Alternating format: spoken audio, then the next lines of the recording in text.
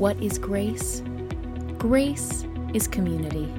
Grace is passion. Grace is for everyone. Today we finish our look at the Apostle Paul. After Easter, we took some time to explore the stories of Paul from the book of Acts. This is a book of the Bible that starts with the ascension of Jesus up into heaven and continues with some of the most dramatic events in the life of the disciples.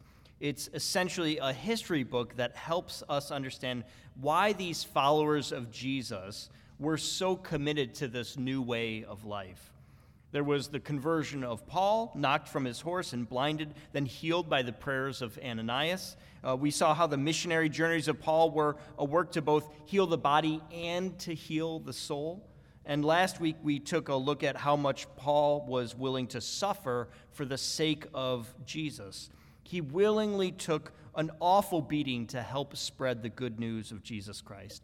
Some of his suffering was beyond his control, though, and still he was able to praise God and draw others to Christ. It's a powerful witness and an incredible example for us. Now, today we look one last time at the book of Acts and the final day of Paul free from prison as we memorialize soldiers this weekend and remember those in our church who have given so much. I want you to be thinking of what kind of memorial the Apostle Paul was looking for. What did he value in his final days? Joe is going to read for us from Acts chapter 21. There was a prophecy that Paul would be bound if he traveled to Jerusalem, and he says, "I'm ready to die in Jerusalem for Jesus." Despite knowing what is to come, he goes anyways. He has been collecting money for Jerusalem for a long time, knowing that there will be a famine soon. He wants to help, and he knows this money will feed many people in tough times. So he does this good thing, but is met with a tough response. They tell him, "Look, Paul, the religious leaders here think you are leading people away from the law of God. They are angry with you. You have to go to the temple to go through the purification process. Pay for some of our people who are taking their Nazirite vows and prove that you keep God's laws." And Paul agrees. He is going into the lion's den here, surrounding himself with these angry religious leaders, following the instructions of the other apostles. Let's hear the story of Paul's final day of freedom. This is Acts chapter 21, verses 27 through 36. Hear now the word of the Lord. When the 7 days were almost completed, the Jews from Asia who had seen him in the temple stirred up the crowd. They seized him, shouting, "Fellow Israelites, help! This is the man who is teaching everyone everywhere against our people, our law, and this place. More than that, he has actually brought Greeks into the temple and has defiled this holy place." For they had previously seen Trophimus, the Ephesian, with him in the city, and they supposed that Paul had brought him into the temple. Then all of the city was aroused, and the people rushed together. They seized Paul and dragged him out of the temple, and immediately the doors were shut. While they were trying to kill him, word came to the tribune of the cohort that all of Jerusalem was in an uproar. Immediately he took soldiers and centurions and ran down to them. When they saw the tribune and the soldiers, they stopped beating Paul. Then the tribune came, arrested him, and ordered him to be bound with 2 chains. He inquired who he was and what he had done. Some in the crowd shouted one thing, some another. And as he could not learn the facts because of the uproar, he ordered him to be brought back to the barracks. When Paul came to the steps, the violence of the mob was so great that he had to be carried by the soldiers. The crowd that followed kept shouting, "Away with him." And from Joshua chapter 4, verses 5 through 7, Joshua said to them, "Pass on before the ark of the Lord your God into the middle of the Jordan. And each of you take up a stone on his shoulder, one for each of the tribes of the Israelites, so that this may be a sign among you. When your children ask in time to come, 'What do those stones mean to you?' then you shall tell them that the waters of the Jordan were cut off in front of the ark of the covenant of the Lord. When it crossed over the Jordan, the waters of the Jordan were cut off, so these stones shall be to the Israelites a memorial forever. This is the word of the Lord for the people of God. Thanks be to God. Let's pray. God, help us to be an inclusive community passionately following Jesus Christ. Work in our hearts today, and let our lives be a living memorial to you this day and forever. Amen. When we think of Memorial Day, we often think of those who have fought and died to end a threat from another country. I think fondly of my grandfather who fought in World War II as a submariner in the Pacific Ocean. He helped to defend the U.S. from imperial threats. Many of us could share similar stories of family and friends that have fought and died to protect their country, to defend their loved ones. But the military is about so much more than just one nation against another. So many are working to help improve the lives of people all over the world. Sergeant Dennis Weichel is one example. He was a Rhode Island National Guardsman and was riding along in a convoy in eastern Afghanistan when some children were spotted on the road ahead. These little ones were picking up shell casings lying in the road. The casings were recycled for money in Afghanistan, so Weichel and some other soldiers got out of their vehicles to get them out of the way.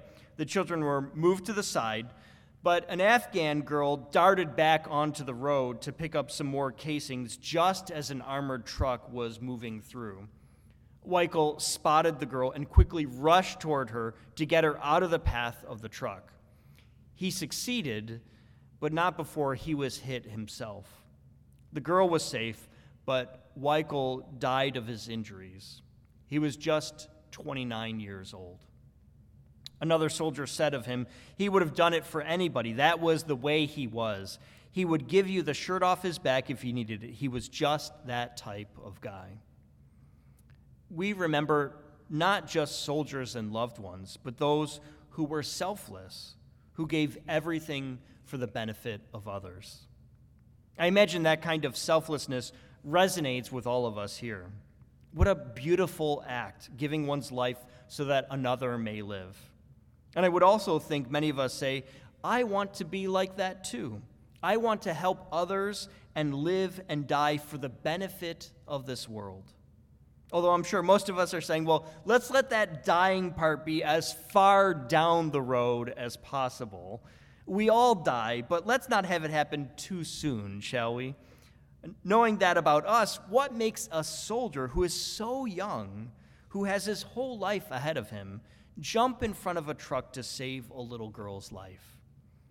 My brother joined the Navy when I was just 13 years old. Even though I was young, I was close to my oldest brother. I remember him taking me around town in his Ford Shelby listening to loud music. My brother was good to me, even when I was just a silly tween. That summer, he entered boot camp, and for 2 months straight, we didn't see him. He was out in Chicago learning to be a soldier, learning a new set of values. The rules of boot camp are very different from ordinary life. That first day, seeing my brother, I asked him how it was and what he learned, and he told me, he said, Brian, if you ever go to boot camp and they ask you if you are a bowler, your answer is absolutely not. Because if you say yes, they are going to make you scrub the toilet bowls. But I also learned how he was taught to put his unit first. He learned how his life mattered in the context of others. If he didn't follow orders, he was putting his unit at risk, and maybe even the lives of many others. Following the command of your superior was more important than your own perspective, your own view of the situation. In a world that seems so fractured, this idea is more important than ever. If we keep fighting for our own individual perspective, we will inevitably sacrifice the lives and well-being of others. What's more important, me or us together? The military teaches us that the answer is emphatically us together. And part of what makes the military so effective is that this value is drilled into every recruit. They train and practice every single day, submitting one's own will to that of their commander. It can feel so unnatural to those of us that emphasize individual freedom, but that's how you bring about a greater good. You submit your will to that of a superior. You exercise the muscle of submission. You practice sacrifice so that the regular small acts of giving can prepare you for that one big moment where life and death is on the line. This is actually ancient wisdom that goes back to Aristotle. We are born with some virtues, but we have to exercise and practice to grow in these virtues. We get it right when we hit what's called the golden mean. Not too little and not too much, but just the right amount of submission, the right amount of sacrifice, and giving for the good of others. Aquinas, a medieval Christian philosopher, said, "Moral virtues observe the mean." And he meant by that if we are reckless, that's an extreme and we are wrong. If we are cowards, we are wrong in the other direction and won't stand strong when it's needed. We need to observe the mean, the middle ground, which is to be courageous. Not recklessly throwing our lives away for no reason and not holding back, scared of what others might think of us. Courage is the golden mean. That's exactly what we see with the Apostle Paul. We heard a few weeks ago how he spent 10 years training and growing with a vibrant Christian community. So when he begins to travel going around the empire to tell others about Jesus, he has this muscle under control. His reflex is not to cower in fear or to run away. No, he is the ultra-rare 5-star admiral when it comes to courage. He is surrounded by those who would accuse him of leading people away from God, and a near riot breaks out. You'd think his safety would be the main priority, but his training for a decade and 2 more with missionary work has prepared him for this moment to be neither reckless nor cowardly. The crowd wants him arrested for supposedly violating the temple of God in Jerusalem. This temple was the site of some terrible events in the past. The religious people were so committed to this place, when a Roman soldier did something that offended the people, there was a total riot. It's estimated that about 10,000 people were trampled to death because of it.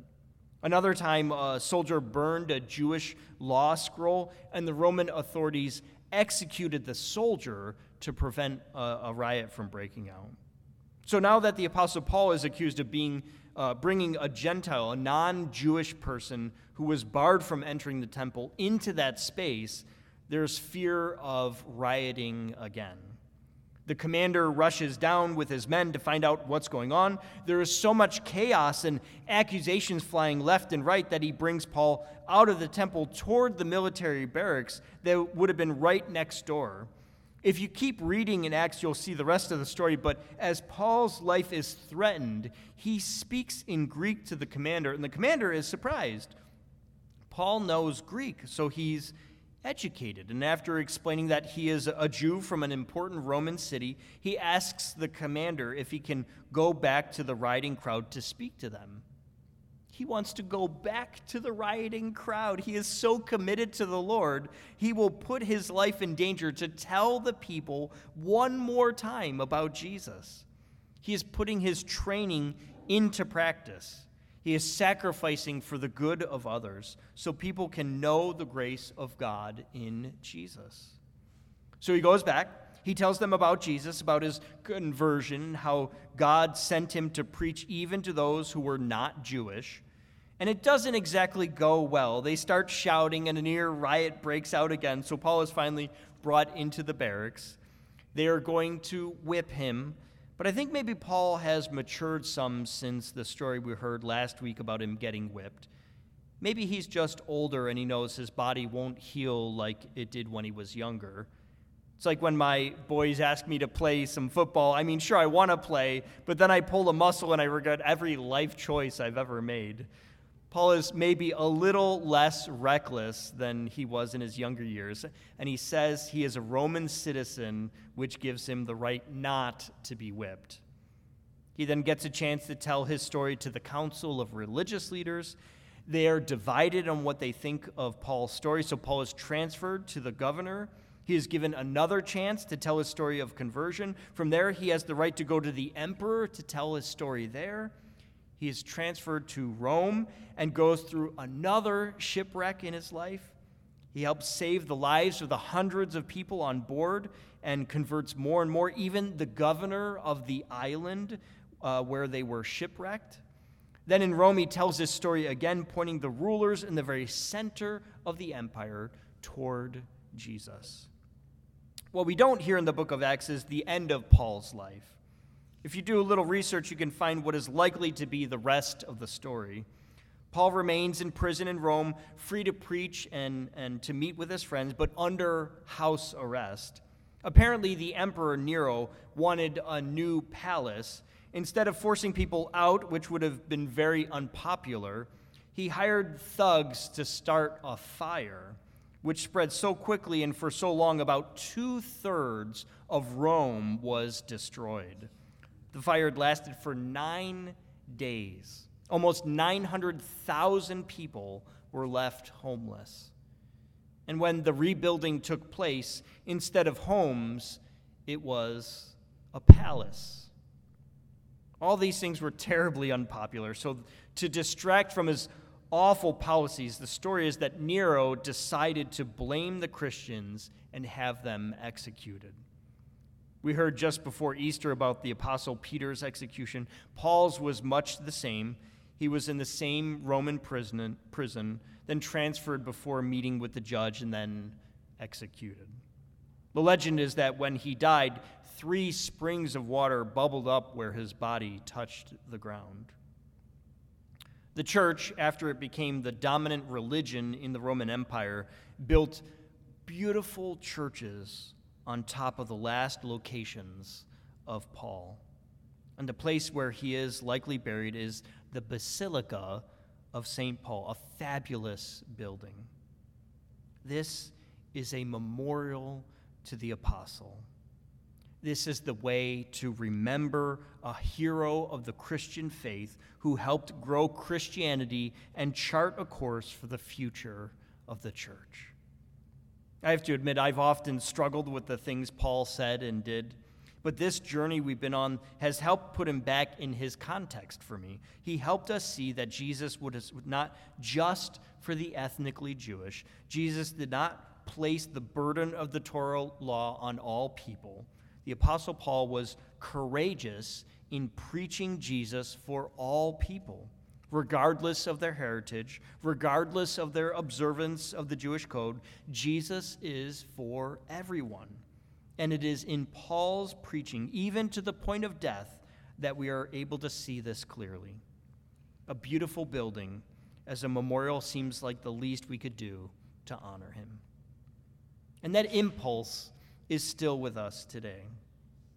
I think of the memorials we have around Grace United Methodist Church. When I first came to this church, I walked through the building and grounds trying to become familiar with the facility as quickly as possible, and I couldn't help but notice the plaques all over the place.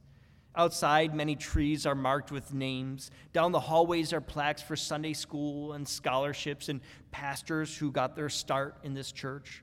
There's a bench remembering a loved member, another for a $1 million donation to the church. Each plaque is a memorial to the good and faithful work of people in this church. And I look forward to hearing more of those stories as I spend more time here at Grace.